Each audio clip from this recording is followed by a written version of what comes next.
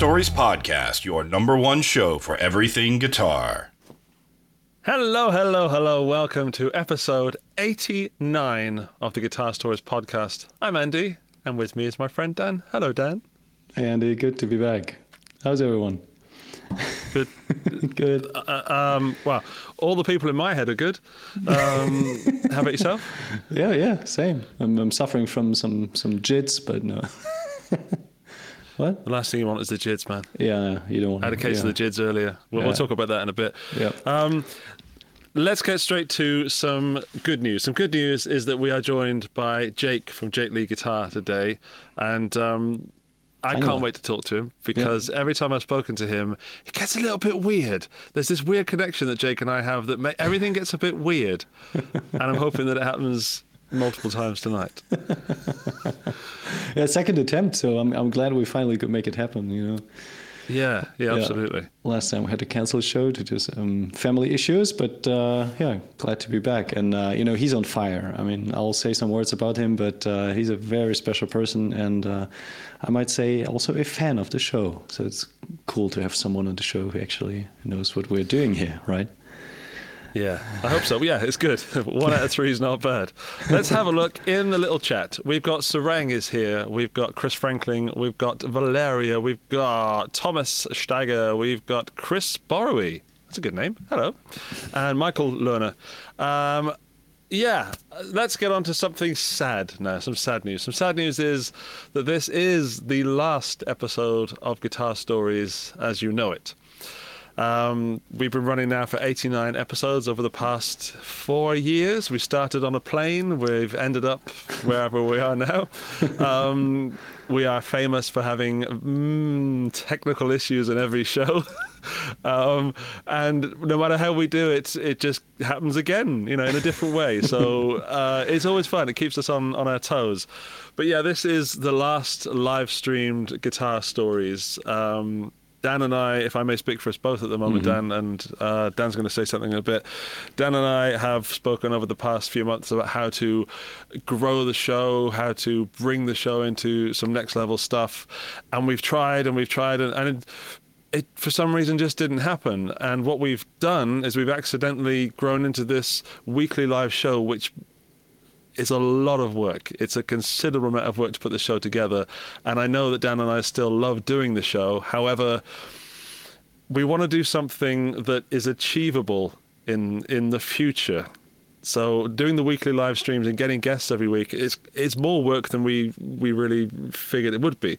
And it's not achievable, it's not sustainable, and it's causing too much work. And I want to do a show that I'm full on excited about and full on energized about. And sometimes that's not possible for me because it's, a full day of work for both of us and then a show at night. And I feel like I'm not giving my best. So I also want to make something that's enjoyable for you, the viewers and listeners.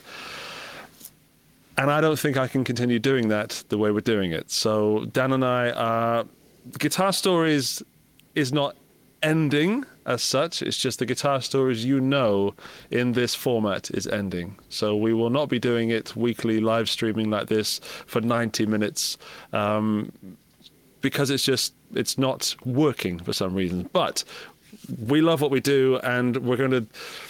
Well, I just don't want to get rid of those jingles, but we're going to keep this in some format or another, and more news on that in the new year. Right, Dan, have I covered everything, or is there anything you'd like to say? You have the ability to always say, put it in such nice words that there's very little to add. Let me just state that I really appreciated the time, not just the time that we two gentlemen had, but also, with Valeria, who, by the way, had a birthday. So happy birthday, Val. All the best.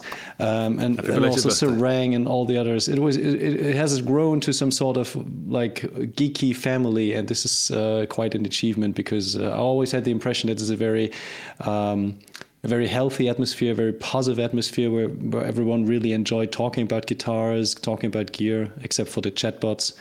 And like you said, this comes to an end because it's just so time consuming. And also, we've tried to get all the important or the quirky or the interesting characters from the industry. You had guys like Joe Fenton, who painted the Tremonti guitars, and various artists, from all different brands, YouTubers. It has been just a privilege to talk to all those guys and to introduce them to some of our viewers. And let's see what the new year brings. Andy and I, we had some intense discussions about how to kind of revive the show, or how to kind of further develop the concept, and we'll see what we can do about it. But it was a hell of a ride, and I think 89 episodes in that format, that's quite an accomplishment. Yeah, so no spoilers, but we're going to do airplane only episodes from now on. So weekly flights. Yeah, we've met some amazing people. We've been behind the scenes with... I've learned a lot, and I've gained a lot of new friends. And to segue back into tonight's show, one of those friends is with us tonight. Isn't he, Dan? He is. And tonight we welcome, with the second attempt, like I said, metal guitarist Jake Lee, whom we are going to call just Jake from now on. Right, Andy? Just Jake. Yeah, he's from London, and if I'm not mistaken, he started his channel at a quite late stage in 2020 on YouTube. And despite us calling the episode "Why More Metal Is More Good," he is actually not just a metal guitarist, but also a punk rock player who has very good skills and is very enjoyable to watch on YouTube. He recently became signature artist with the British brand LT Custom Guitars and created his own signature model called the Pioneer, and I'm pretty sure we're going to talk about that because this is probably his very personal guitar story. And one of the coolest things about Jake is that he actually listened to every single episode of the Guitar Stories podcast, from episode 0 to actually being the guest in episode 89 and kind of concluding that chapter. And that alone makes him one of my favorite guests of all time. So let's welcome Jake Lee. Hello, hey, What an introduction. That was amazing, Dan. I told you who wouldn't let you down. It was so hard to find anything about Jake, but thanks.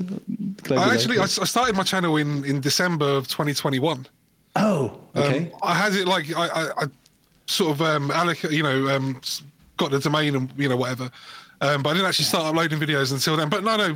But if you looked at my channel, it would have probably said 2020 or something. My first video went up on December the 3rd, 2021. All right. So it's been just over a year, and it's it's been some adventure. Yeah, I mean, I honestly, when I met you, I had no idea that you were so young in the YouTube world.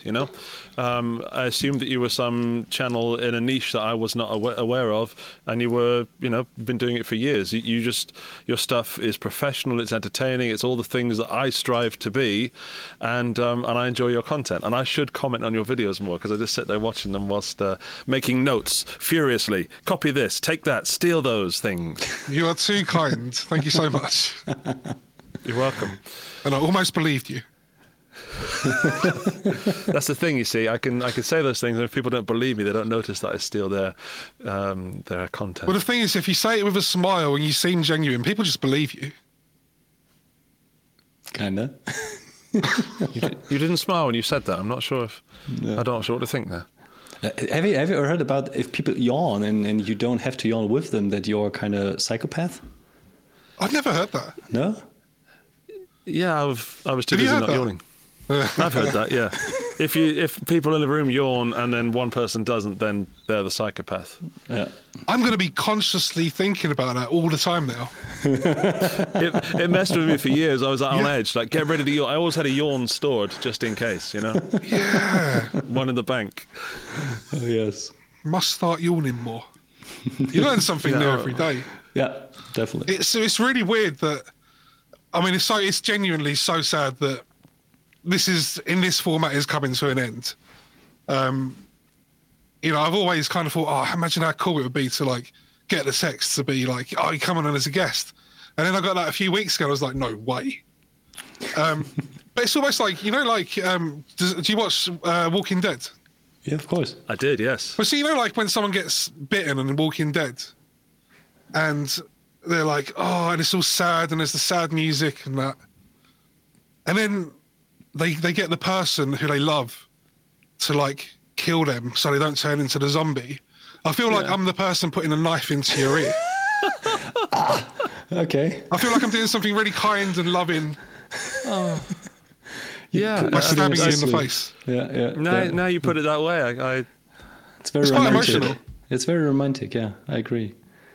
Thank you for bringing the knife. Anytime. Anything for you, Andy. Oh, there we go. Here we go. Right. We weren't going to say long, was it, really? It was. We had a little titch of that anyway. Right. So we should do some jingles and talk about some gear because, we don't want to talk about music or actually playing the guitars. We want to talk about acquiring more of them and looking at them. Mm-hmm. Jake, as you are our honoured guest, you can choose who goes first and which jingle you would like to hear. I'd like to see what Ibanez Dan's picking this week. All right. Then I'll roll my music. Play your jingle, Dan. Dance, pick up the week. Dance, pick up the week. Don't let us down, Dan. All right. Which Ibanez did I pick this week? It's actually no Ibanez, and I'm cheating a little bit because it's a guitar that's not available yet, but I fell in love with it, and we're talking about this beautiful instrument. This is a Acoustasonic Jazzmaster, or actually there are two of them. We have a purple one and a beautiful black one that has been custom made for Mr. Kirk Hammett. And he just recently played it at the annual Helping Hands charity concert with, among some other guitars. And I was just blown away by the sheer looks of it. The Acoustasonic Jazzmaster is, arguably the most sexy Acoustasonic iteration, at least, from my point of view. So seeing that being Hammett-fied or Metallica-fied with those kind of inlays and the cool purple and matte black finish is just something that takes it to next level. That is pretty insane, Yeah. That's just my pick of the week. There's not a lot to say. We could speculate, but there has been no information about that guitar ever becoming a production model. So it might just be a one-off for Kirk and for that occasion. But again, let's take a close look. It's a matte purple body. We've got those super wicked inlays. I don't even know how they are called. I think he always comes up with some weird ideas, some satanic or I don't know. It looks like some devilish symbols. It's pretty insane. The Jazz Mistress. Jazz Mistress, yeah. So, hey, here's Jake. And don't you know somebody who had something to do with that guitar? Unfortunately not. Do you? I think you do. I think I saw on Pat's Instagram from last week that he had something to do with that. No way. No really? way. I was just looking through. I can't see it, but I'm pretty sure he put something up earlier saying that he had something to do with it. Let me do some research. Maybe I can add to the conversation. But first of all, I'm super curious to hear what do you guys think about the looks and the guitar itself. How do you like it? Purple all day long. All day long. Exactly. Okay. It's like purple. Yes. Okay. And what about the matte black one? And again, Nah. you don't know? Not a fan? I don't dislike it. Just, it's like, why would I go that way when I can go this way to the purple one? It's so good, that purple one, that, yeah. All right. Yeah. Yeah. It's just next level. Sorry, Dan and I are both looking on Pat's Instagram. Yeah, so there's nothing there, but at least I can find it. But again, just look at that purplish guitar. I think it was on his story, but it's gone now. Yeah, it's gone. Oh, damn. Pat, if you're here, if you can hear us, just send us a message. It's got like a white edging and then a black sides, right? Mm-hmm. So it's like a white part before the edges. So it's just very, very beautiful. And I have a Jazzmaster Acoustasonic, and they are great. They are truly great guitars, and they've made the look better for that. I think the Acoustasonic range was too much for the guitar world when it first came out, and I was at Fender just before they released them, and they were so stoked about it, and then it kind of. It was not a miss, but not a hit at the beginning. And now people are actually seeing them being played live rather than just being some gimmick. And seeing Kirk Hammett play one is that's going to open up the doors. I think Sarang liked it very much. If I remember rightly in this chat that he says this changes the game for Acoustasonics in my book. Yeah. Yep. It's a strong pick, Daniel. Strong pick this week. Thank you very much. And I really like I just pointed out that white binding. I'm not even sure if maybe the top of the guitar is matte, then there's the white binding, and there's the rest of the guitar is glossy, which would make it look even cooler. It does look matte, doesn't it? Yeah. I mean, that's pretty wild. Yeah. So that's my pick, and with some slight hopes that it might at some point get into production. But actually, that would make Kirk Hammett a artist with 3 signature guitars. With 3 companies. I think I've never heard of that before, because he's got the Greenie, just had a Greenie release with Gibson, and of course with ESP Ltd. He's got a plethora of signature guitars. But maybe we'll see something with Fender. You never know. It's Metallica, right? And we definitely need to see more sort of a Fender Acoustasonic stuff on YouTube. Nobody gets sick of that. Enough. No, not even on release day. Yeah. All right.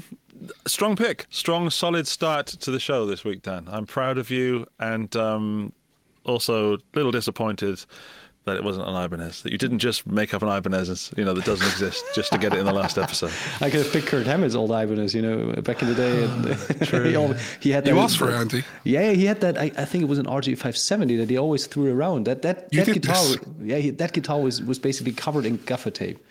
It had so many dings and dongs, and hit the stage, etc. You know what those cars? Do you want to go next? Do you want to go next, Jake, or shall I go next? You go next. All right, I'll go next.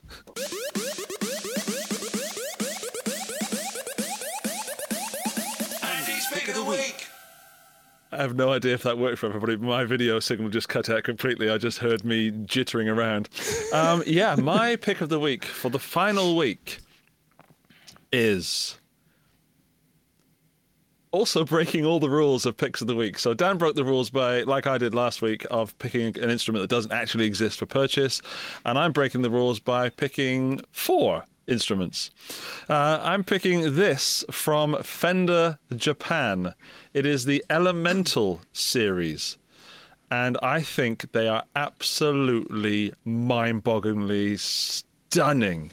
We've got a bass, hang on, I've got some other photos. We've got a jazz bass, which for some reason has 4 knobs on it. 4 knobs, not 1, not 2, not 3, but 4 knobs. And then we've got, this is in reverse order of which ones I like. Then we've got a Jazzmaster with humbuckers and a Tune-o-matic and stop-tail bridge with only 2 knobs and a 3-way switch. Then we've got a Strat, which is also a 2-point trem, but also 2 humbuckers with this funny little scratch plate underneath the humbuckers on the lower back with 3 knobs. And then right at the top of the pile of gorgeousness is this Telecaster in, I want to say Arctic white with a pearloid scratch guard, which normally would make me gip, but this week that fits. And humbuckers and telly and matching headstocks, I should say.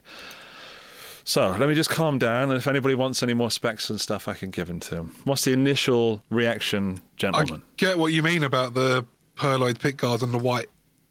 Normally that would be a no-go, but... Yeah. It works, doesn't it? It just looks good. No idea. It just works. People that listen to the show regularly know that I love Fender Japan, and Fender Japan has sometimes even better, or sometimes the best Fenders are Japanese Fenders, and it makes me sick because I can't get them, because I am not Japanese, and nor do I live in Japan. So, I mean, I could if I really tried. You know what I mean? So out of those 4, what's the number 1? Number 1 is the Telecaster, man. I just think it's absolutely amazing, stunning. which is odd because normally I would go for a Jazzmaster in that, and the Pearloid pickguard normally puts me off. But something about that telly. I mean, telly all day long anyway. But that telly, it reminds me of the Troublemaker telly. Do you remember those when they did the Les Paul inspired Telecasters, where it's very minimal? I think it's that pickguard on this one. They're coming in at 170,500 yen, which I've worked out is 1,300 euros thereabouts. Oh, okay. For made in Japan, that's a fair price. The telly, where I'm just bringing up some. Yeah, I think so. They've adopted colours inspired by elements, which refers to elements such as fire, earth, wind, and water, to read from their translated website. We've got a 12-inch radius fretboard and a C to D compound back neck. Back neck. Sorry, I'm actually literally reading off the website, which has been translated. The back neck. The front neck. No. There's only two colours, stone black and Nimbus White. Again, this is translated, but in the future there'll be other colours for the other elements. Okay. Medium jumbo frets. It says 2 modern modified humbucking pickups, but it doesn't say what they are. I know we only go on looks because that's the most important thing, but I would rock that on stage. Oh yeah. Well, like you said, it's actually always a duo. You have 2 white ones with the telly and the bass, and then you've got the Jazzmaster and the other Strat. That's a pretty cool couple. Imagine you're in a band and one player is playing the Strat and the other one is playing the Jazzmaster. That's pretty cool. Do you know who I could see playing this? No. With the Strat, it just totally changes the look of it, doesn't it? Yeah. Yeah, it looks like a very different instrument. It's like a Carbonita kind of thing going on. But if Polyphia ever want to change company, I think those guitars would absolutely fit Polyphia very well. Yeah, I hear you. The only thing that really boggles my mind is that they didn't go with dots that kind of have something special about it, either with black dots. That would have been pretty cool. True. Or with some sort of super aggressive white dots, or mirror dots, or even with blocks. I think especially on the white one, blocks would look rad. Yeah, that's what's missing for me. To make it absolutely complete, white blocks on a maybe an ebony board would look fantastic on that telly. Yeah. But yeah, it kind of reminds me also of the Buckethead Les Paul. Yeah. And also Jim With the Root kill switch. Has some Jim Root Telecaster vibes to me as well. He always has those one-colored or unicolored iterations of the Jazzmaster and the telly. So, yeah. Strong pick. Very strong pick. Thanks. Poo Ninja's just written Polyphia, the Fender Polyphia cover band. Thank you, Poo. That's a good one. Nice one. But since we have to pick one, otherwise it's unfair. If Jake I'll go for the telly. I'm going telly. Okay. Yeah, telly of all that. Gotcha. And yes, Sarang, it has a serious Aerodyne energy about it. Absolutely. I dig the Aerodyne series hard. And I used to have an Aerodyne bass, and I stupidly sold it. Black one. Great. All right. However, we've got one pick left. We can't decide that I'm the winner yet. We have to just, pander to our guest for a little bit. Okay, so let's go into full YouTuber shield mode, as it's known I'm ready. throughout the industry. My pick of the week, if I can go to a full screen. Hang on. Yeah, all right. Just give me a minute. I knew you were going for it. I just had to press a couple of buttons. Is this guitar right here. All right. Oh, what's that, Jake? This guitar is called the JL1, and no prizes for guessing what the JL stands for. But if we look at Jimmy Longbottom. This is a one-piece Swampash body. Okay. Uh-huh. Custom pickups. Look at this purple knob. We got no blocks, no dots. But we do have these loom inlay side dots. We've got a reverse headstock. And it's just, if you look, the pickups are loaded in through the. Is that a signature? Strangely enough, this is a signature guitar. And if you're interested in this signature guitar, you can go to LT Custom Guitars and purchase one of these signature guitars. Who's got a signature guitar with LT Custom Guitars? Well, look, imagine I mean, if you're looking at it, you're probably thinking Ibanez, but better, maybe. It's kind of got that offset look at the bottom. I do like it. That cool headstock. And look at this on the back. Locking It's upside tuners. down, but- Oh, and what's What's that? What's on the Hip back? shot locking tuners. I can't. Oh, Oh, yeah. How about that? Nice. LT Custom Guitars are a small British company.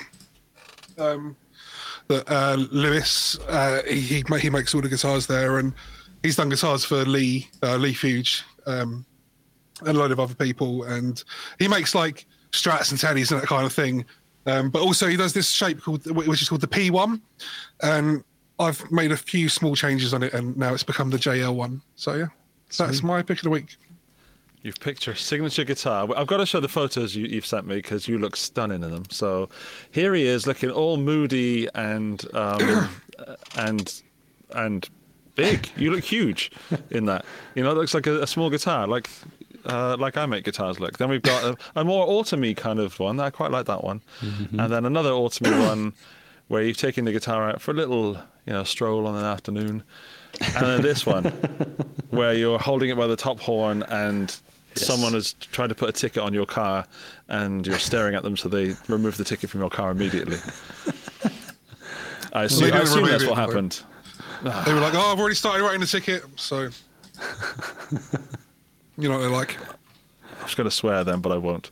Yeah, better not. Interesting. Is every, you said it's based on the P1. Is every P1 a Swamp Ash guitar, or did you specifically pick that tone wood? I think you can change between Swamp Ash and something else. Okay. Not that Tonewood's a thing, of course. But he also makes something called a P2, which is more sort of exotic woods like mahogany and walnut and Wenke? some kind of those kind of things. But Okay. they were way too nice for me, so I just went for the basic kind of. You know what I really like is that combination of a chrome covered humbucker in the neck and that plain humbucker in the bridge. It gives me some solid Tremonti vibes. I was more than happy to rip off Tremonti for that. Yeah. Is that a tonal choice or an aesthetic choice? Or both? Both. Like I've got this PRS here, and again, just that's Oh, the yeah. Tremonti pickups. Yeah. So yeah, Nice. the pickups are kind of based on the Tremonti pickups. They're as close as I could get. They are handmade, hand wound from Alchemy, and they're the specs that are very similar to the Tremonti pickups. Okay. So is LT Guitars always working with Alchemy pickups, or is it a conscious decision from you? They'll put other pickups in, but they work very closely with Alchemy All right. pickups. Okay, so it's a go-to brand, basically. Yeah. Interesting. So Did, did you? Sorry, yeah. Did you watch the Glenn Fricker episode, Jake? I did watch the Glenn Fricker episode. Okay, just getting into pickups quickly. Just Actually, to kind of question at least at some point what he said, guitar pickup database on Instagram, they were doing some sort of measurements, for instance, pickups with chrome covers and without, and there were some differences. Oh, really? Yeah, there were some significant differences.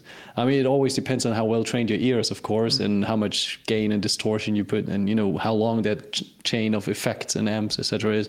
But at the end of the day, if you just plain look at the stats, there's a difference. So, Glenn was For me, it was right, but also 100% on aesthetics. yeah. Nothing else.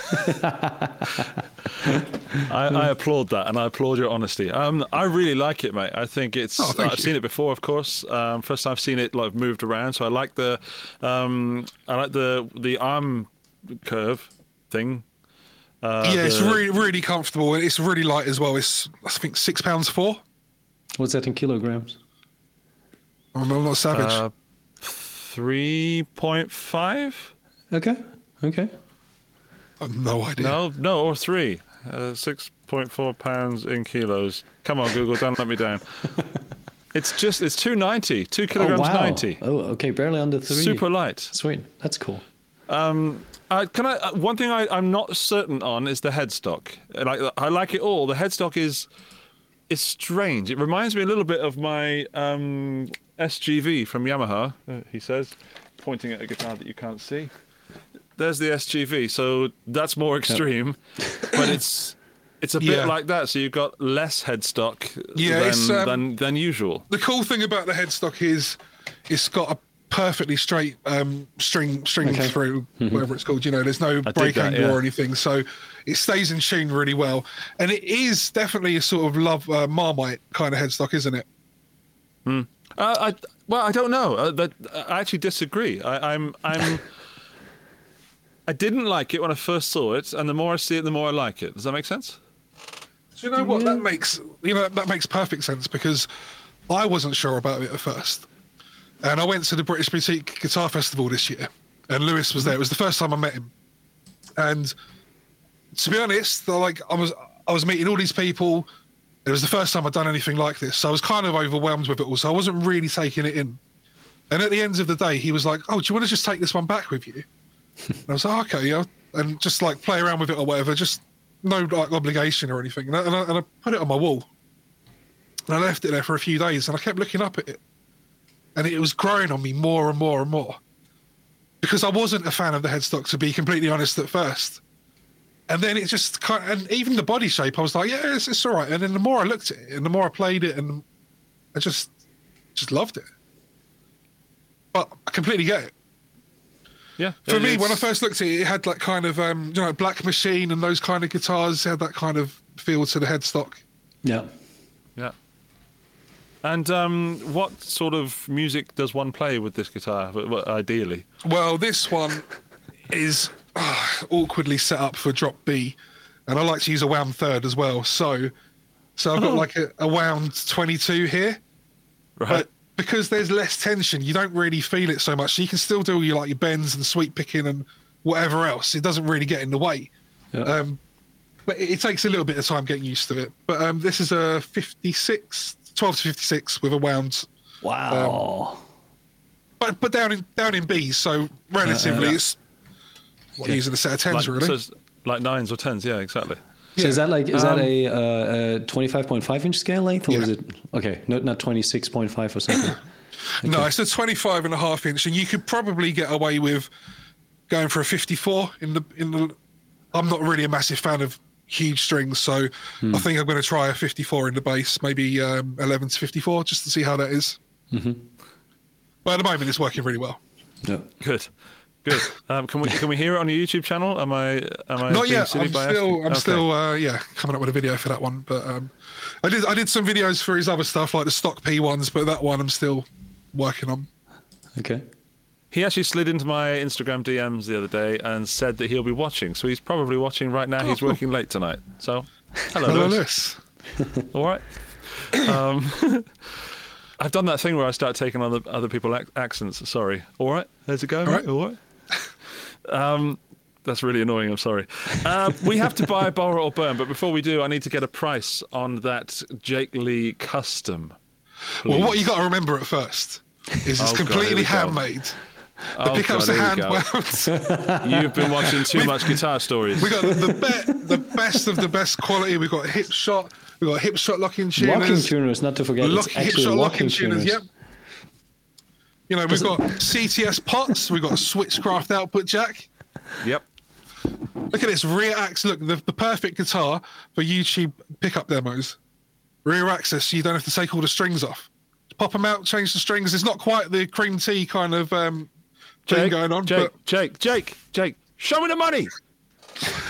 Hand built in the UK by Lewis himself. 17.99. Not so bad. That's not so bad. Not at all. Or you can get the stock really P1 good. for like 16.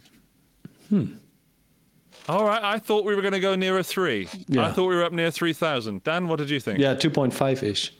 Definitely. 1.7 for a hand-built guitar in the UK. Is that £1,700? Yeah.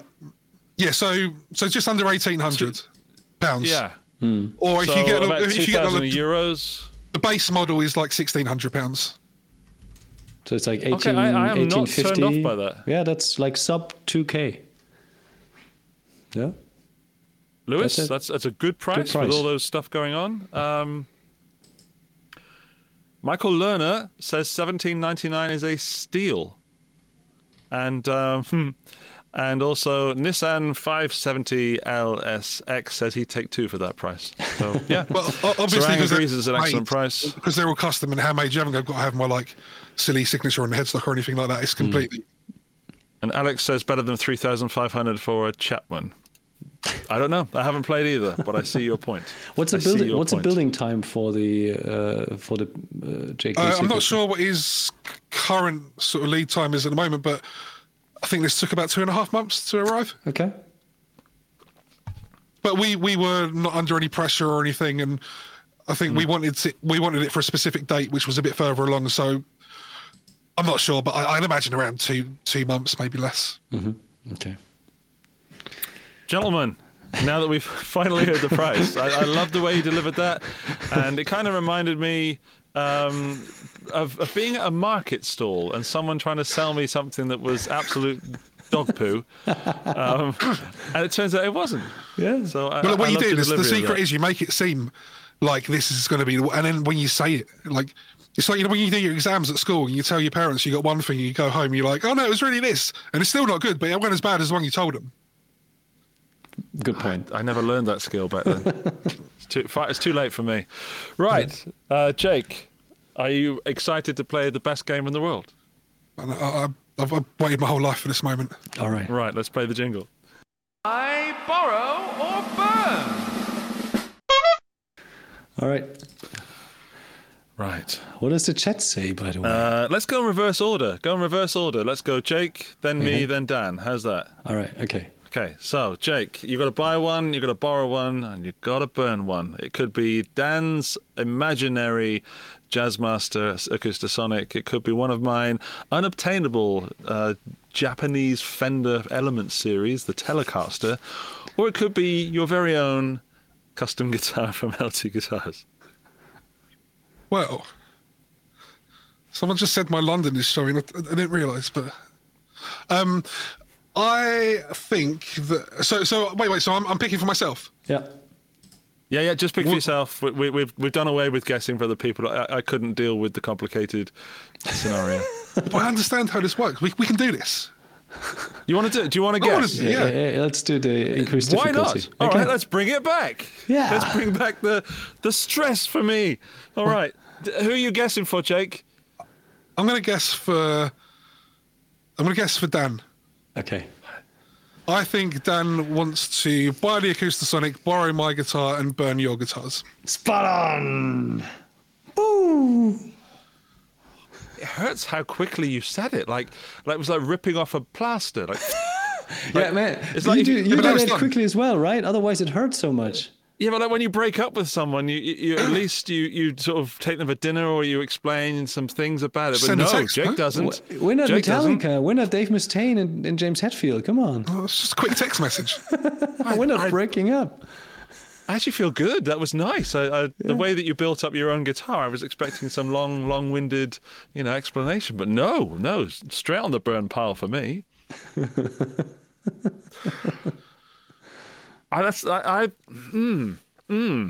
Yeah, I would have also guessed the same thing for Dan.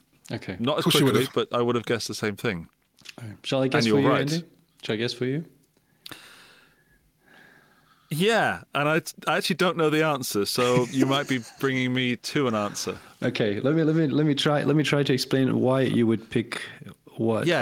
Give me some words. Don't do a Jake. That was Yeah. painful. Okay. Enjoyable. I think you would definitely buy the Telly because that checks so many boxes, and I think it's in a very reasonable ballpark in terms of price with $1,300, and even importing from Japan isn't a hassle. It's really not that hard and adds to the overall price. I know I'm very harsh here, but I think you are a Jazzmaster aficionado and you like purple and you like inlays, cool stuff. I really think... Can I just say, it goes to a purple on the edge? It goes from, a blue to a purple. Of course. No, that's why I said Andy is a real gentleman and he would never be rude. But in that case, we're talking about a Jazzmaster Acoustasonic, so he would definitely borrow that from Kirk himself and never return it. And he would hesitantly, but ultimately have to burn the Jake Lee signature guitar. Not because he doesn't like it or he doesn't like you, but... You're telling me he would burn the Drop B 18K output guitar? Yeah. Come on, surely not. I think so. I know that sounds right up Andy's street. I know. It's like his Desert Island guitar, but at the end of the day, he's got to make some tough choices. And in that regard, I think we're just where we stand. Okay, how Desert Island guitar. When you may have to make a decision between two things, you flip a coin. No, and the decision is not based on the results of what the coin lands on, heads or tails. The decision is based on what you are hoping for when the coin lands. Then you manage to decide when it's in the air. It was when you spoke, Dan, that I realized what my decisions would be. So you were the aforementioned coin flipping in the air with three sides on it. Mm-hmm. And you are absolutely right that I would have to buy the Japanese Fender Elemental Telecaster. It does tick all the boxes, apart from the block inlays, and it could tick a few more boxes if I'm honest, so not all of them, but a lot of them. As for the remaining two, Daniel... Yes. I'm afraid you're wrong. Are you telling me you would prefer the rock metal guitar over a Jazzmaster? I am telling you that out of those two instruments, okay. I would rather... I would have to play Jake Lee's custom, the JL100, was it? No, JL1. JL1, beg your pardon. I'd have to play it, because I know what that Jazzmaster Acoustosonic's going to feel like. The fact that it's purple makes it even better. But if I burn the JL1, I'm never going to know what it's like. And it excites me. And I need to know if I love that headstock even more. And I'm not doing this because Jake's here. But in the true spirit of the game, where which one excites me more, even though that purple Jazzmaster all day long, I'm so curious about the way Jake presented this guitar. I have to know. Right. I have to know. Okay. And setting a match to it would mean I would never know. So I'm afraid, Dan, you're wrong. I would buy the Elemental, I would borrow the JL1, and I would have to burn the Purpley, which is sure what I was going to call it. I think Jake sold it so Jake well. Jake broke Andy. I don't even know what's going on anymore. I am sold. Yeah. How is this sold to borrow it. All right. Whew, okay. Right, before I guess for guess for Jake, sorry. See, I've screwed it up already. I told you I would. Before I guess for Jake, let's go to the chat and see what chatty people would do. And if you're at home listening, play along, just shout it out and we'll hear it through the energy of the universe. Mm-hmm. Right, Valeria, the birthday girl of the week, would buy Dan's Fender, borrow Jake's and burn Andy's Fender. I wish I didn't read that one out. Oh, damn it. I should have read that before I actually read it. Well, Valeria, if you want to be like that.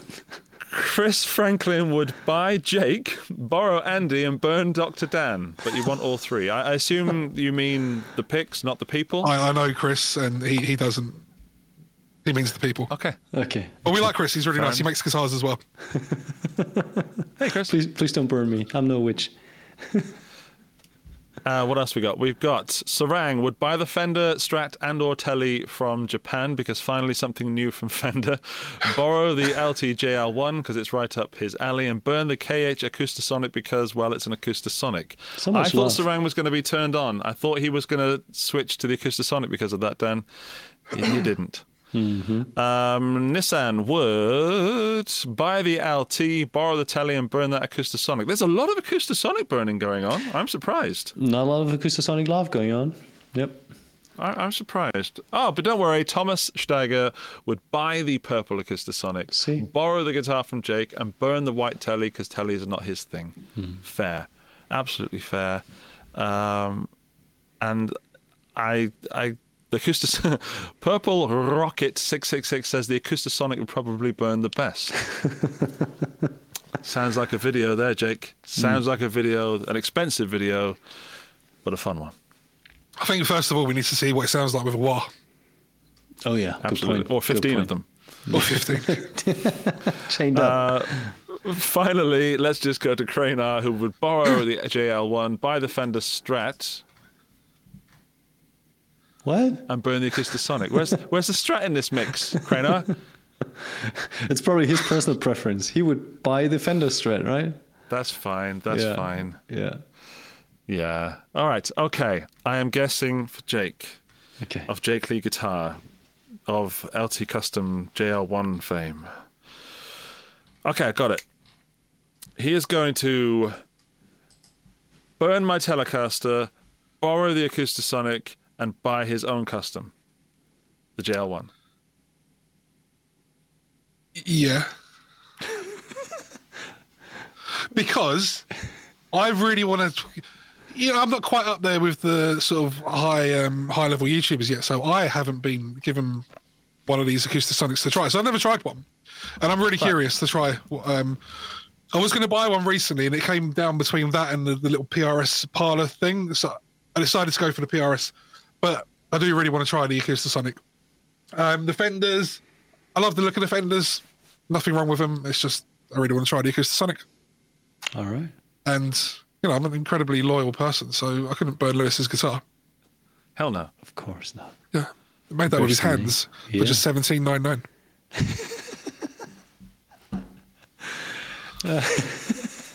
Right. Well.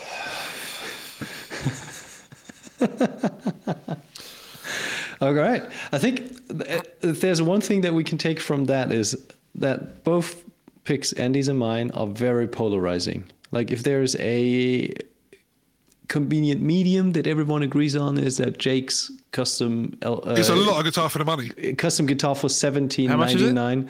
$17.99, right? is a very strong and very good pick. And our choices or our picks, they kind of polarize. And some people hate it. Some people don't have a lot of love for the Acoustasonic, and some people don't like Telly. So fair enough, right?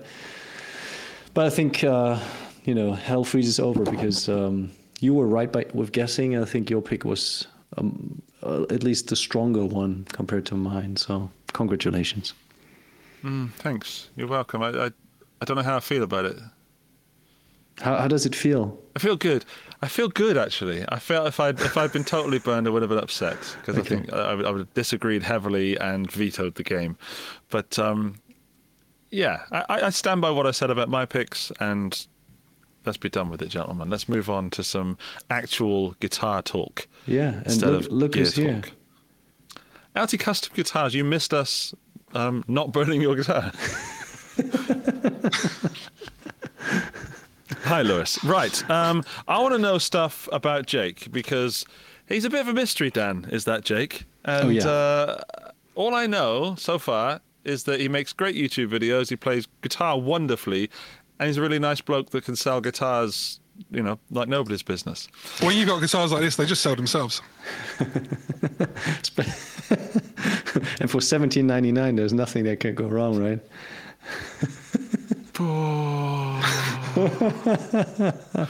All right, let's start with his guitar story.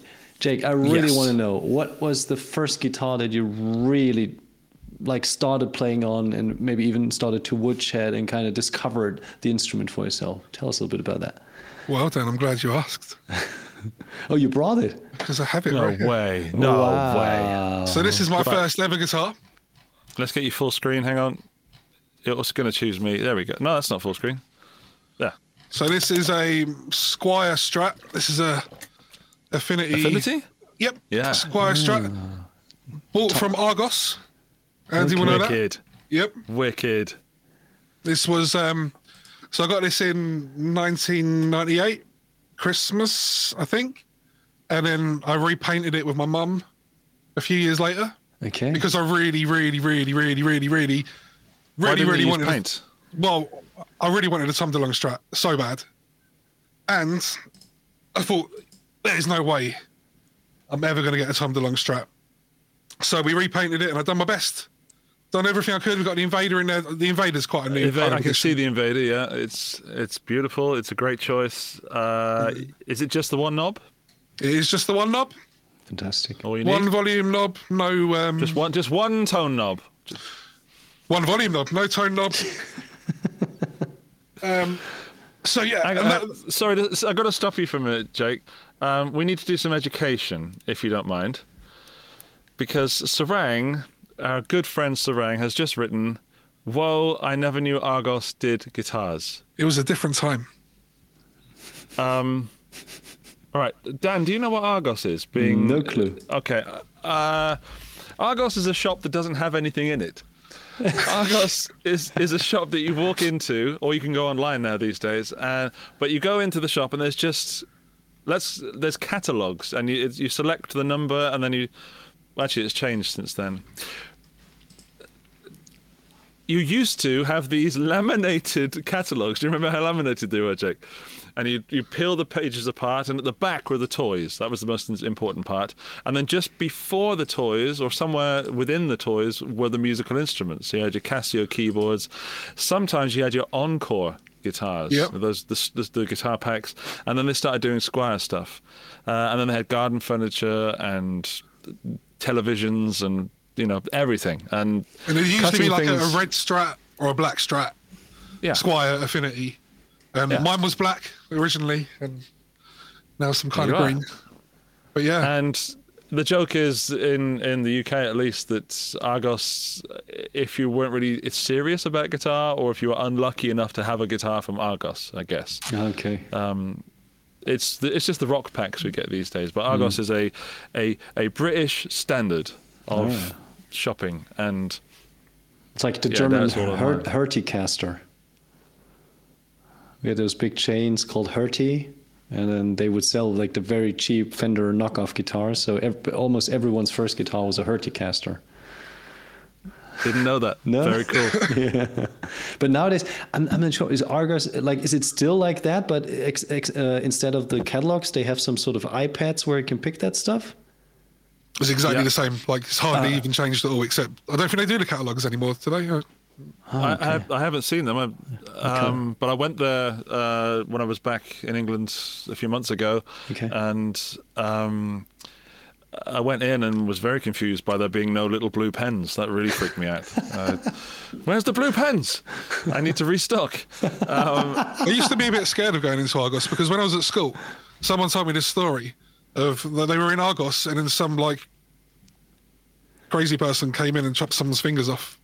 What? Yeah. I don't even know if it was true, but it stayed with me for a long time. Well, they were at the keypad, like typing in their item that they wanted, and they just came along with a knife and chopped their fingers off. And you know what? This guy probably also didn't yawn. I think I'd get to having one of my fingers cut off, and I probably would have moved my hand. But you were like relaxing, or maybe just like there, bang, done. That's true. Yeah, maybe it was like a meat cleaver or something. But I loved it. It was 3 numbers, then a slash, and then 3 numbers, right? Da-da-da, da-da-da. And I used to try and type. This is not Guitar Stories content at all, but I've just had a bit of a nostalgic moment. And yeah. But at the back, Dan, where the collection point, there were these just massive rows of just shelving, and everything you desired would be within these shelving. And my cousin worked there for a while, and he said it was amazing. Sweet. And yeah. And if you do go to Argos now, no, this is important. Right, so if you go to Argos now, always just buy the stuff online first and then get sent the reservation number. It saves so much time. You don't have to queue up. You don't have to like go to any collection point. You just give them your number and it's straight there. Saves so much time. Mm-hmm. So I guess it's like Amazon, but you just go and pick it up, isn't it? Yeah, pretty much. But it's only when you're desperate. Like, who goes to Argos unless they're desperate? It's like someone's birthday and you're like, because you can't do Amazon because it's the next day, so you got to go to Argos. Right. So it's the disorganized person's Amazon. I'm just on argos.co.uk looking at what guitars they've got. Do they have guitars there still? Oh boy. They've got a pink acoustic. They've got a Rock Jam electric guitar kit with amp, £130. Rock Jam seems to be the Hertie-Caster of the modern Argos. They've also got plastic ones with plastic mic stands as well. But oh god. Oh, actually, there is a red and black Strat in the top thing. You're absolutely right, Jake. Squier. I don't see a Squier in the thing, but it looks like a Squier in the picture. That's called, what's a brand? Is it Rock Jam or what does it say? Rock Jam, yeah. Or Martin Smith and Music Alley, stuff I've never heard of. We should have had that as a pick of the week. Third Avenue quarter, not 3/4, 1/4 size junior electric guitar pack, £90. Mm-hmm. Looks all right, actually. Well, This is really different to how I expected today to go. Yes, it's gone very, very differently. You started it. You brought Argos into Let the me tell you this, right? So anyway, so I've got this Argos guitar, and I've done some playing on it and stuff. Yeah. And eventually, one day, as if by magic, this was probably like one of the most best moments of my life, by the way. Oh, that's an original. There you go. No way! You got it. Sweet. Tom DeLonge in is that Seafoam Green, right? Seafoam Green. Oh, sorry, Surf Green. Surf Green, yeah. With I get that wrong. People get very emotional about that. Yeah. Yeah, Surf Green. You can see how it's like kind of yellowed over time. Yeah. That's So I think this was great condition. 2001 that I got this. Wow. Yeah.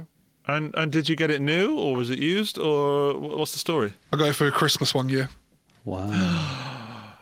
You must have been a good boy that year. Mm-hmm. Yeah, well, I didn't get it. I was told I got it for Christmas, but they didn't have it in stock or something. So, but then a few months later, I think it was like the February or something, I was sitting in like part of my house and I just looked up and it was there on the wall and I was like, time stood still. Slow motion. Suddenly slow motion. Just you look at it. Unbelievable. Yeah. Oh my God. Fantastic. Bless you. Yeah. What do you think of the Starcaster that he's? come out Do you know? with I wasn't a fan of the Gibson stuff, and I'm not really a fan of the Starcaster stuff. I'm a massive fan of that period of time. You know how things were, that whole setup, that whole rig, that whole sound. Everything else to me is just like a watered down kind of. It doesn't mean anything to me. That period of time is, you know, It's where I'm locked in. from, and yeah. I hear you. I honestly, I don't know why he just didn't go back to the Strat. I love the Starcaster. I'm really into it. Well, I but think a big part of it is he's very tall. He's like you, and he feels that a Strat on him is. He doesn't like it. He likes a bigger guitar. I didn't know. So that was, and I think a Jazzmaster type thing was spoken about, but the Starcaster was where we ended up. Let's just go back to Argos for a moment, because Sarang says that, by the way, the Argos website says that 34 of those Strats have been ordered in the last 24 hours. That's why we're doomed. There are 34 guitar players that are only going to play for a couple of months now and then realise that it sounds awful and it's impossible to play. And then they're going to break a string and they're never going to replace it. That's it. Get guitar over. Mm-hmm. Sorry. We just got €5 from Mikhail. I think that's a nod to a season 5 in some sort of format. It's a nod to a peak. Yeah. It is a Peak of isn't it? entertainment. Yeah. My goodness. I feel really, really He glad. must- I've just looked down at the chat, and there's so many people that I haven't said hello to. So hello, Adam and Perfecto, and Valeria, and I'm not. It's making me look like I'm doing some kind of Oscar speech now. Just being polite, saying thank you and hello. You don't have to Crainer. speak to the normies. No. We don't speak to the normies. Not anymore. We're above that. I'm sorry, everybody. That's a joke. Thanks, Mikhail. Appreciate it. Love you. I shall hug you next time I see you. I mean, amps. Did I see a diesel behind you? It looked a bit like a VH4. That's an Ibanez. What are you talking about? That's the Ibanez VH4. If you go to the full screen, you'll see. I am. Wait. Go on. And then we got the Ibanez VH4, and the Ibanez Series 1. How did I not see that already? Oh, you are a genius. So that's Because I got so confused, because I read the Ibanez, but I saw the knobs of a VH4 and I thought, what's going on? You're a very clever little man. Not little man. You're a very clever, standard-sized big man. That sounded so weird. I do my best. Yeah. Yeah, I heard a VH4 on a recording the other day. It was one of the best guitar tones I've ever heard in my life, and I'm going to have to stump up the cash for VH4 at some point. It just for that one channel, it just sounded phenomenal. A lot of people say that for the one channel, but channel 1, one of the best clean sounds I've ever heard, honestly. Channel 4, brilliant lead sound. Channel 2 is the only one I'm a bit like, yeah. But channel 3, obviously. I've had that since 2012, and before that I was going through rectifiers, triple rectifiers, dual rectifiers, JCM 800s, 900s, just I'm trying everything non-stop, and I was always wanting the big racks like the JMP1 rack with all the stupid stuff, and I got that, and literally from that moment I've never wanted another amp. I've had other amps since that are more convenient to gig with, cheaper to gig with, but as far as tone, that's it. Just 100% happy. Fantastic. Yeah. Is it ridiculously ugly, or is it strangely beautiful? I don't know. I have that. I was also told by the owner of the VH4 that I heard that the channel 1 needs to be heard. It's not just all about channel 3, but It's like a piano. It's unbelievable. Okay, I'll have to try it With the right guitar and the right cab. I mean, obviously cabs are the only thing that matter, but yeah. What cab do you play it through? I've got one of the oversized diesel 212s with vintage 30s. Have you I've got tried? Very nice. a few others. I've got like an X pattern vintage 30 and Marshall cab, but yeah, the main one is the diesel cab. Do you have a preference when it comes to the actual loudspeaker? It depends on the amp. Usually the vintage 30, but I like the GK 100s. I know Adam in the chat, he's not a fan of them, but if you get him with the right amp, it does sound pretty. I think it sounds pretty good, but to be fair, Adam does know. Yeah. Okay, well, did you see Glenn's thing about the vintage V30s and Yeah, do you these have are any... these are whatever came with the. I think I got this cab in 2013, so it would have been whatever. But they're well broken in as well. I mean, even when I first got it, I took it to the studio, done all the kind of like breaking in, playing on clean, like really loud, and doing the big chords and that kind of thing. And yeah, and I've used it on every kind of recording and EP album, anything like that I've done. Other people have used it for their albums as well. Mm-hmm. So yeah. Let's talk about your band. Are you in a band currently? Because I've seen some pictures and content of you playing in bands, but not recently. Yeah, it's I'm playing a rock band called Repair to Ruin. We're like a 3-piece kind of drop B heavy rock band. I wouldn't say metal, just heavy rock, and a pop punk band. So reliving my young days with appropriate guitars. not the P1. Okay. Not yet. Not yet. But yeah, so I do that. This year has been. I've done a fair few gigs with the pop punk band Q Cliche. One of the biggest gig of the year that we had was Hearts Pride, which we do most years, which is a big festival in Hertfordshire. Usually a good few thousand people there, but this year it coincided with another big event in my life, which was 42 Gear Street. So I had to break it to the band. Like, I had to make that but I managed to get somebody to fill in for me. And Wow. Yeah. Wow. But yeah, as for Repair to Ruin, I mean, we gigged last weekend. It was our first and last gig for this year. And then we've got, I think, 3 sort of mini tours booked up for next year. All right. Cool. Brilliant. And are you playing originals or covers in this pop punk? So all originals. We I'd occasionally really like throw. to hear that. I feel bad that I haven't heard it. I feel that I did do my homework, but I couldn't find you. I'm going to blame you for not doing a good enough job of promoting your band there. That's on you.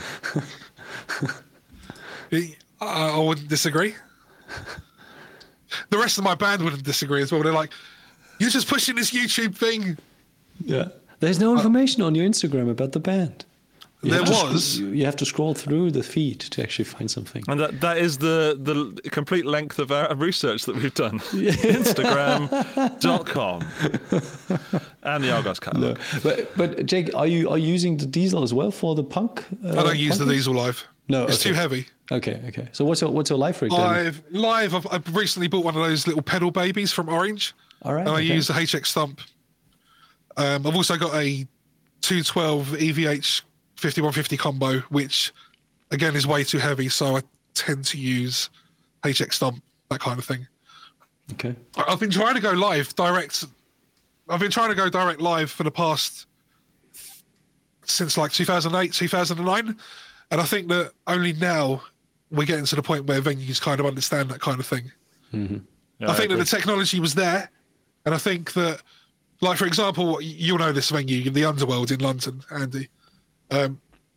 So I'd play a few gigs there. The sound would be amazing. Perfect. You got your own monitor people. You got loads of monitors on the stage. You got people out front who really know what they're doing. You go to a smaller venue. If you haven't got a backline behind you, it kind of just gets lost, and you rely on the monitors, and it's not a good enough situation. So either the vocals suffer or your guitar sound suffers. But I think now we're just about getting there where venues can sort of understand, because so many people are doing it now. Yeah, it's something I'm kind of doing in my band as well. We're testing out many different rigs, and through having the YouTube channel, we have the luxury of having many amps available to test out. And I would love to just do pedalboard on the floor, straight to front of house, done. Because I'm 41 years old and getting lazier by the minute. Have you tried? Have you done any gigs like that so far? Yeah, but that was way back with a Pod XT in 2008, 7, 8, and it sounded absolute gash. To put it in a word I would have used back then. Sounded awful. Couldn't feel the guitar, couldn't hear the guitar, played totally from muscle memory. Sounded, I also had a different, it's on me as well. I had a different patch for every song, idiot. So I'm totally into the Pedal Baby or the Black Star stuff they've got going, the Amp 1 or anything that's this small. I've got an HX Stomp that I'm enjoying. I've recently started using the Plethora X3 from TC Electronic, which is... In fact, I want to tell you a little toot my own horn story, if I may. Okay. Because I've got to. I was flipping through the presets and I got to one, I wasn't reading the screen. I thought, that sounds brilliant. And I started playing on this setting for ages.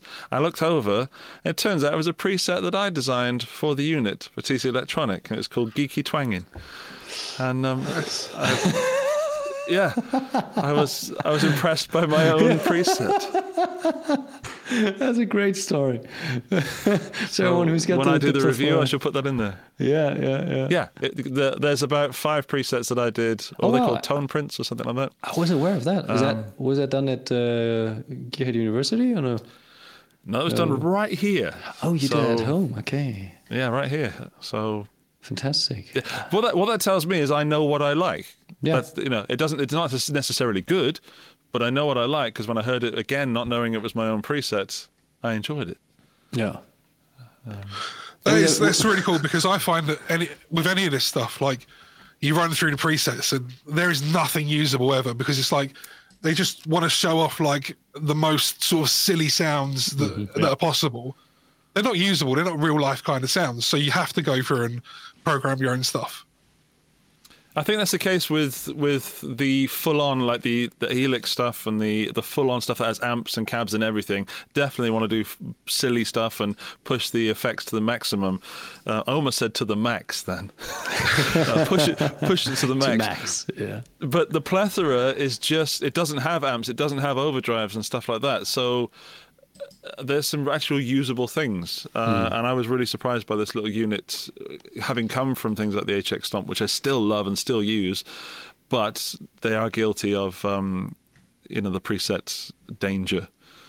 And what are you using to power? I'm putting that through the Black Star Amped 1 and the Pedal Baby and the Thermion, I can't remember what it's called, but the Thermion power amp thingy. I'm pushing that through some vintage V30s behind me. I'm always rotating gear. I'm guilty of never having the same rig twice, which is very frustrating for people that play music with me. It's good you have to create presets, because then you can just dial it in like that, right? Yeah. Yeah. Done. Yeah, I also pop punk. I remember I was massively into pop punk back in the day, but I was ashamed of it, which is, thinking back, was so weird because I think, yeah. Well, I don't want to like offend you or anything, but you're just like a couple of years ahead of me. So you came from like the grunge Britpop thing, didn't you?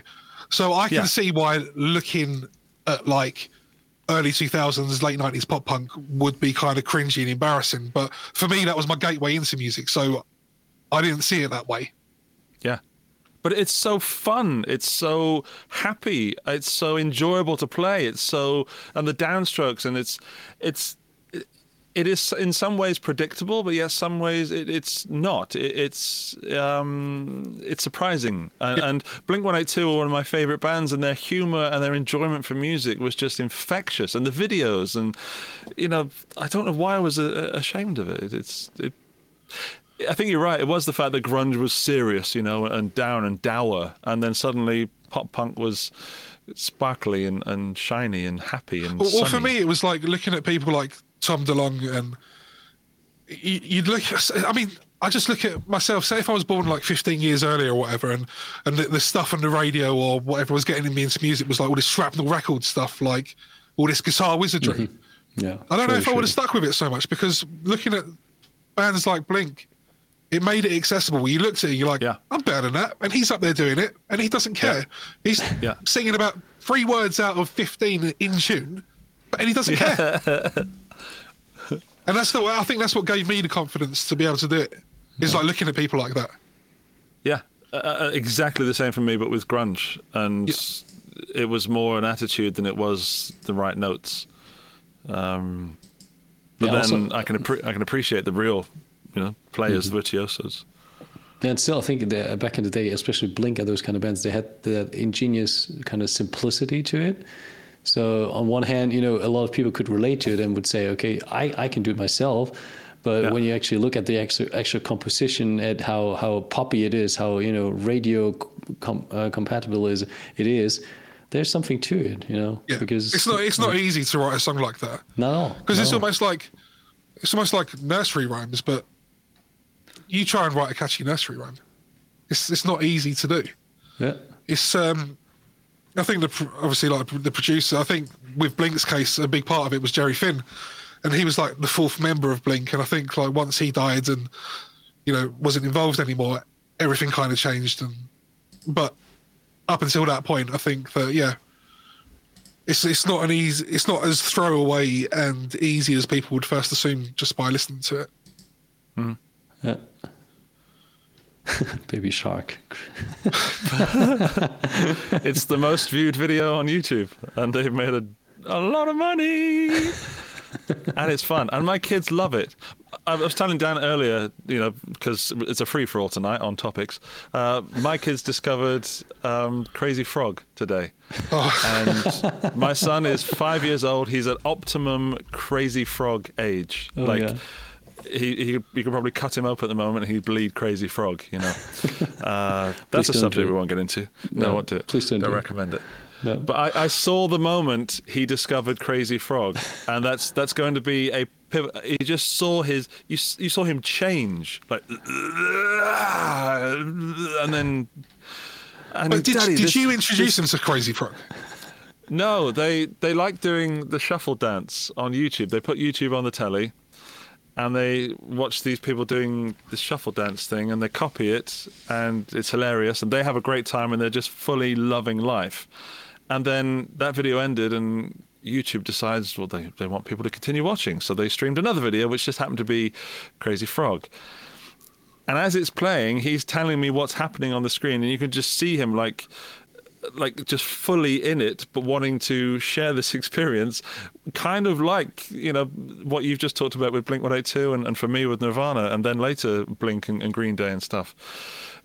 Like, just totally being like, okay, this is who I am, and he is Crazy Frog right now, and that is so beautifully annoying. I feel like if we had this conversation in a week's time, I think you're going to be less enthusiastic about Crazy Frog. a little bit. Oh, I am. But I just happen to have the Crazy Frog CD single that I've saved for moments like this, because I used to be a children's entertainer, if you didn't know that about me, anybody. And I have all those things on CD. I've got all the Smurf hits, you know. I Want a Little Puppy is one of my favorite. You know, is it like the English Smurf version? Because there's also the German one that's hilarious. I haven't heard the Die Schlumpfer. No, with Vater Abraham, that Dutch singer, and then they go, Sag mal von wo kommst du denn her? Herr Schlumpfhausen, bitte sehr. That's pretty groovy. Ben just lost his job. Was that Dan? Can you sing it again? No, it's pretty fun for the kids as well. You gotta save those cassettes and CDs and everything. Don't throw it away, guys. If you don't have kids yet, don't throw it away. So what you're saying is, if we were to ever go on like a long journey, Andy, a long journey, never together, just us three, like in the Guitar Stories bus. We'll see. Never give you access to Spotify. Never let you be the one who controls it. I'm not all about the Smurfs, man. I've got some, other stuff. Such as? Can't think of anything reputable right now off the top of my head.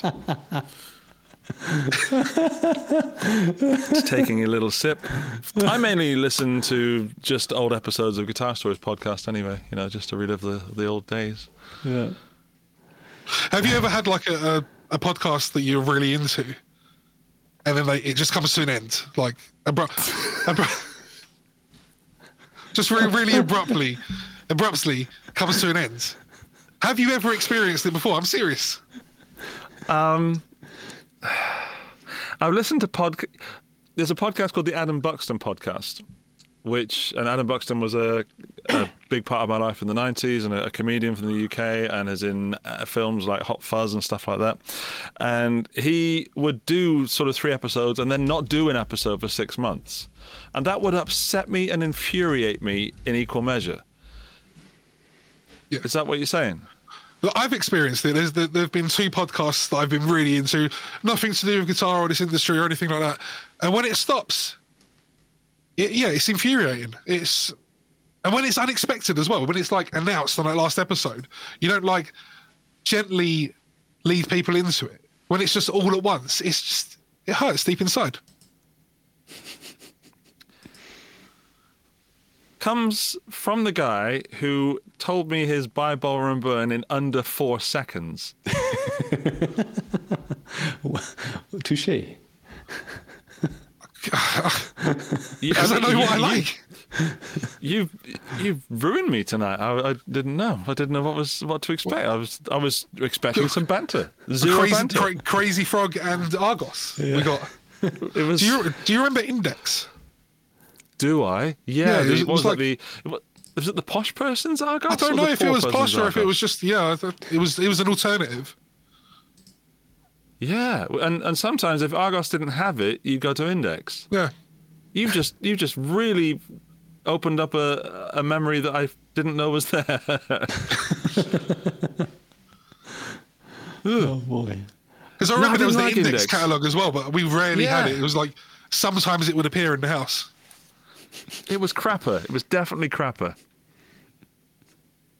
We're just going to say thank you to Keith for the €5 super chat that says you're still a child entertainer. I assume he's talking to me. Gentlemen, since we digress slightly for a couple Oh, we want to go back to guitars. Go on then. Yeah, why not? I'm really interested to talk with Jake about how he kind of builds his channel nowadays, because he kind of was late to the game, and post-pandemic, basically everyone had a podcast, everyone had a channel, and there was everything was online. So how do you try to break through the clutter and kind of make your own channel visible? And basically, what's the plan for the channel to further thrive and develop it? Well, first of all, Dan, you're one of the only people I've ever asked for a photo. You know when you go up to somebody and you're like, "Oh, can I have a photo with you?" I've never done that in my life before. But when we was in Germany, I saw Dan, and because we always watched the Guitar Stories podcast, I went up to Dan and he looked at me like I was the biggest weirdo for asking him. And then we took, I don't know who it was, I think it was Mike. I got him to take like a few photos.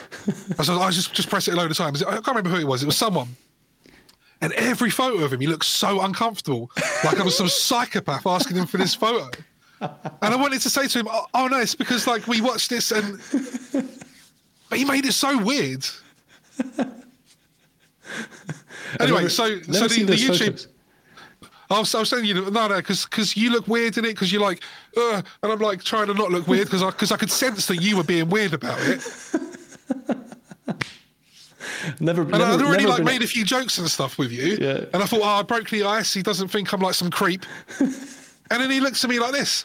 And anyway, so the YouTube thing, like, I've always been like a massive consumer of guitar YouTube, gear YouTube, whatever. Like for years and years and years and years. And I've always wanted to do it. But the whole like public speaking and that side of it is just, it's like my worst kind of fear. I hate it so much. And so what happened was during the thing that's been happening over the past few years, gigs weren't really a thing. I kind of like, I was in contact with my bands and whatever, but we weren't really doing anything because we did a few COVID safe gigs, but they were rubbish. They were like, everyone's sitting there, like very few people, lights are on. Like what kind of atmosphere behind plexiglass? Not fun. I'd honestly rather not gig than do it in that situation. Yeah. It was like must be like being like a children's performer or something, entertaining kids. And sorry, Andy. One of the best times of my life. Thank you very much. So anyway, so I thought now would be a really good time to start planning for it. So I'd already had like the studio set up for recording and that kind of thing, doing demos and tracks and whatever. So then I started watching a lot of videos, like the vidIQ stuff and the Think Media. And I've literally watched hundreds of hours of this kind of stuff, learning about analytics and what click-through rate meant and, all this kind of stuff. Getting the gear, doing test runs, getting the lighting, buying more lighting because I realised the cheapest lighting isn't very good, moving from a phone to a camera because I realised learning all this stuff. I had no idea about cameras or anything like that. So I learned all this stuff. And it was just really kind of just really the idea of just pressing record was really scary. Sorry, guys. And bless you. Thank you. So this is where it gets a bit weird. And so I started watching Mike from CGS on a Sunday. And well, to be honest, what happened was Sunday evening was like the perfect time for me to do my kids' school uniform ironing, because like I love my kids, but sometimes bedtimes can be a bit of a nightmare. So this was my way of doing the ironing at their bedtime while watching Mike. So I kind of like started watching it for about a year or so, engaging, and then it seems like a bit of a tangent, but it's weird. So one day he has the mini diesel heads. I'm going somewhere with this, I swear, Andy. So here's the little mini diesel head like I've got behind me. And I thought, it'd be really cool to hear what the actual diesel head sounds like in comparison. So I sent him an email. And we spoke a couple of times before in the live chat and whatever. And he said, why don't you come down, bring it down, and we'll do a comparison. And he kind of mentioned, maybe we can do a video for your channel and get things going. And in my mind, I thought, no way. Like, I'm not going to sit there and have my first time with somebody else watching me. Like, that seems like, that sounds awful. But we got there, and in my mind, I was like, I'll just say to him, it's too much. We'll do it another time. We'll come up with some kind of excuse. But he suggested it, and I didn't want to embarrass myself. I didn't want to be like, oh, no, let's put it off. So really, he kind of threw me in the deep end with it. And at that point, I had no excuse. Like, I'd done it at that point. I was going on his channel. There was no point in me putting it off anymore. So I started with my own gear. invested in a few small things that I thought would get some kind of views, Harley Benton, and eventually I've got a friend who's a Gordon Smith artist, and I said to Mike, "Oh, do you want to join him to come down and he can go through some Gordon Smith gear with you?" And whatever. And while I was there, he invited me to the British Boutique Guitar Festival. That led to me going to the British Boutique Guitar Festival, meeting Henning talking me into buying more cameras and lights because that's what I really needed, but also leading to the invite to 42 Gear Street. So yeah, all this, loads of stuff. And then during that time as well, I had a few small companies get in touch with me. Oh, can I send you some stuff? And that kind of thing, loan. Mm-hmm. And yeah, so that's how it happened, really. I think it's the similar story for everyone who I consider successful at what they do, and that is they just start doing it, and then when it becomes scary, they do it anyway. In some cases, even more so. And it's really nice to hear that from another person that the only way to do it is to do it and get stuck in that deep end. And I think as Adam from Hot Pole Studios just wrote that his first 100 to 200 videos were not great. Mm-hmm. And I agree, not on his videos, but with mine. I look back at mine, but what those videos do have of mine are this raw honesty, and that's the one thing that I try and keep, that sometimes I feel gets overshadowed by the cameras, by the lighting, by the bokeh, by the shots that I think look beautiful. I think sometimes my videos miss that raw honesty that I used to have, and that wide-eyed hello, that I don't know what I'm doing, but I'm doing it anyway kind of thing. So yeah, I hope that because people reach out to me a lot, and if they don't yet to you, they will, Jake. And the answer I always give them is just do it, which I think is already taken as a tagline. But well, I've noticed in a few of your sort of Instagram posts and that kind of thing, like occasionally you do give that kind of advice, and I know to people like me and Krenner, it's been really useful. And good, during that kind of quiet time where it feels like, what is the point? Why am I doing this? Talking to a camera all day, every day. Yeah, and you make those videos that you think like, oh yeah, this one's going to do really well, and you look at it and it's like, oh my god, I put like 21 hours into this. Yeah, and you try and justify it with yourself, but honestly, I know that at least someone would have found it useful and or entertaining, and that's enough for me. The one thing I found so far is I was expecting like the comments to be, I mean, I spend a lot of time looking, watching other people's content and looking at the comments that people get, and you're like, why do these people say this stuff? But so far it's actually been mostly really, really good. Like, I don't get like offensive comments so far. I'm coming up to about 250,000 views, which I know it's not a massive amount, but that's a number, man. It's a new channel. So, and the other thing I found is like everybody's really nice and everybody's really helpful. Yeah. Like if Henning hadn't been as, I think Henning's just the best. Like, I think everybody knows that, don't they? He's just willing to help and not expect anything back. There's people like Adam. Like, I would have never got to Germany if Adam weren't helping me out with the driving and that kind of thing. And everyone's been so nice. The weirdest one was when I was I saw Glenn walking and I was like, oh man, I don't know if I can do this. I know.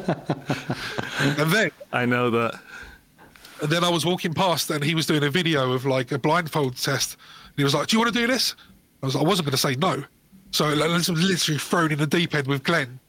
I was like, I've just got to go with it. Yeah, wasn't it our Ibanez video? Yeah, it was Ibanez. Yeah, that was super spontaneous because we were supposed to shoot some stuff, and it was like, okay, so who's doing that? And then, okay, Glenn, you.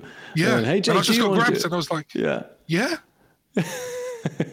I was dying inside, but I think I managed to look like I wasn't. Yeah, oh man, it's. I know it's been a weird one tonight, but I'm so glad that we've come to the end of the show, ending up on the moment we're on now, which kind of makes me rethink everything. Told you there's going to be riots. Yeah, it's so nice to get back to that sentiment of, life is surprising when you just say yes and you just do things and you're shit scared inside and everything in you is telling you to run away and go back to your little comfort zone and curl up. But there's that what if moment, and that what if I do this? 100%. What's on the other side? What's on the other side of that? What's coming? I don't know. Could be bad, could be good, could be really good.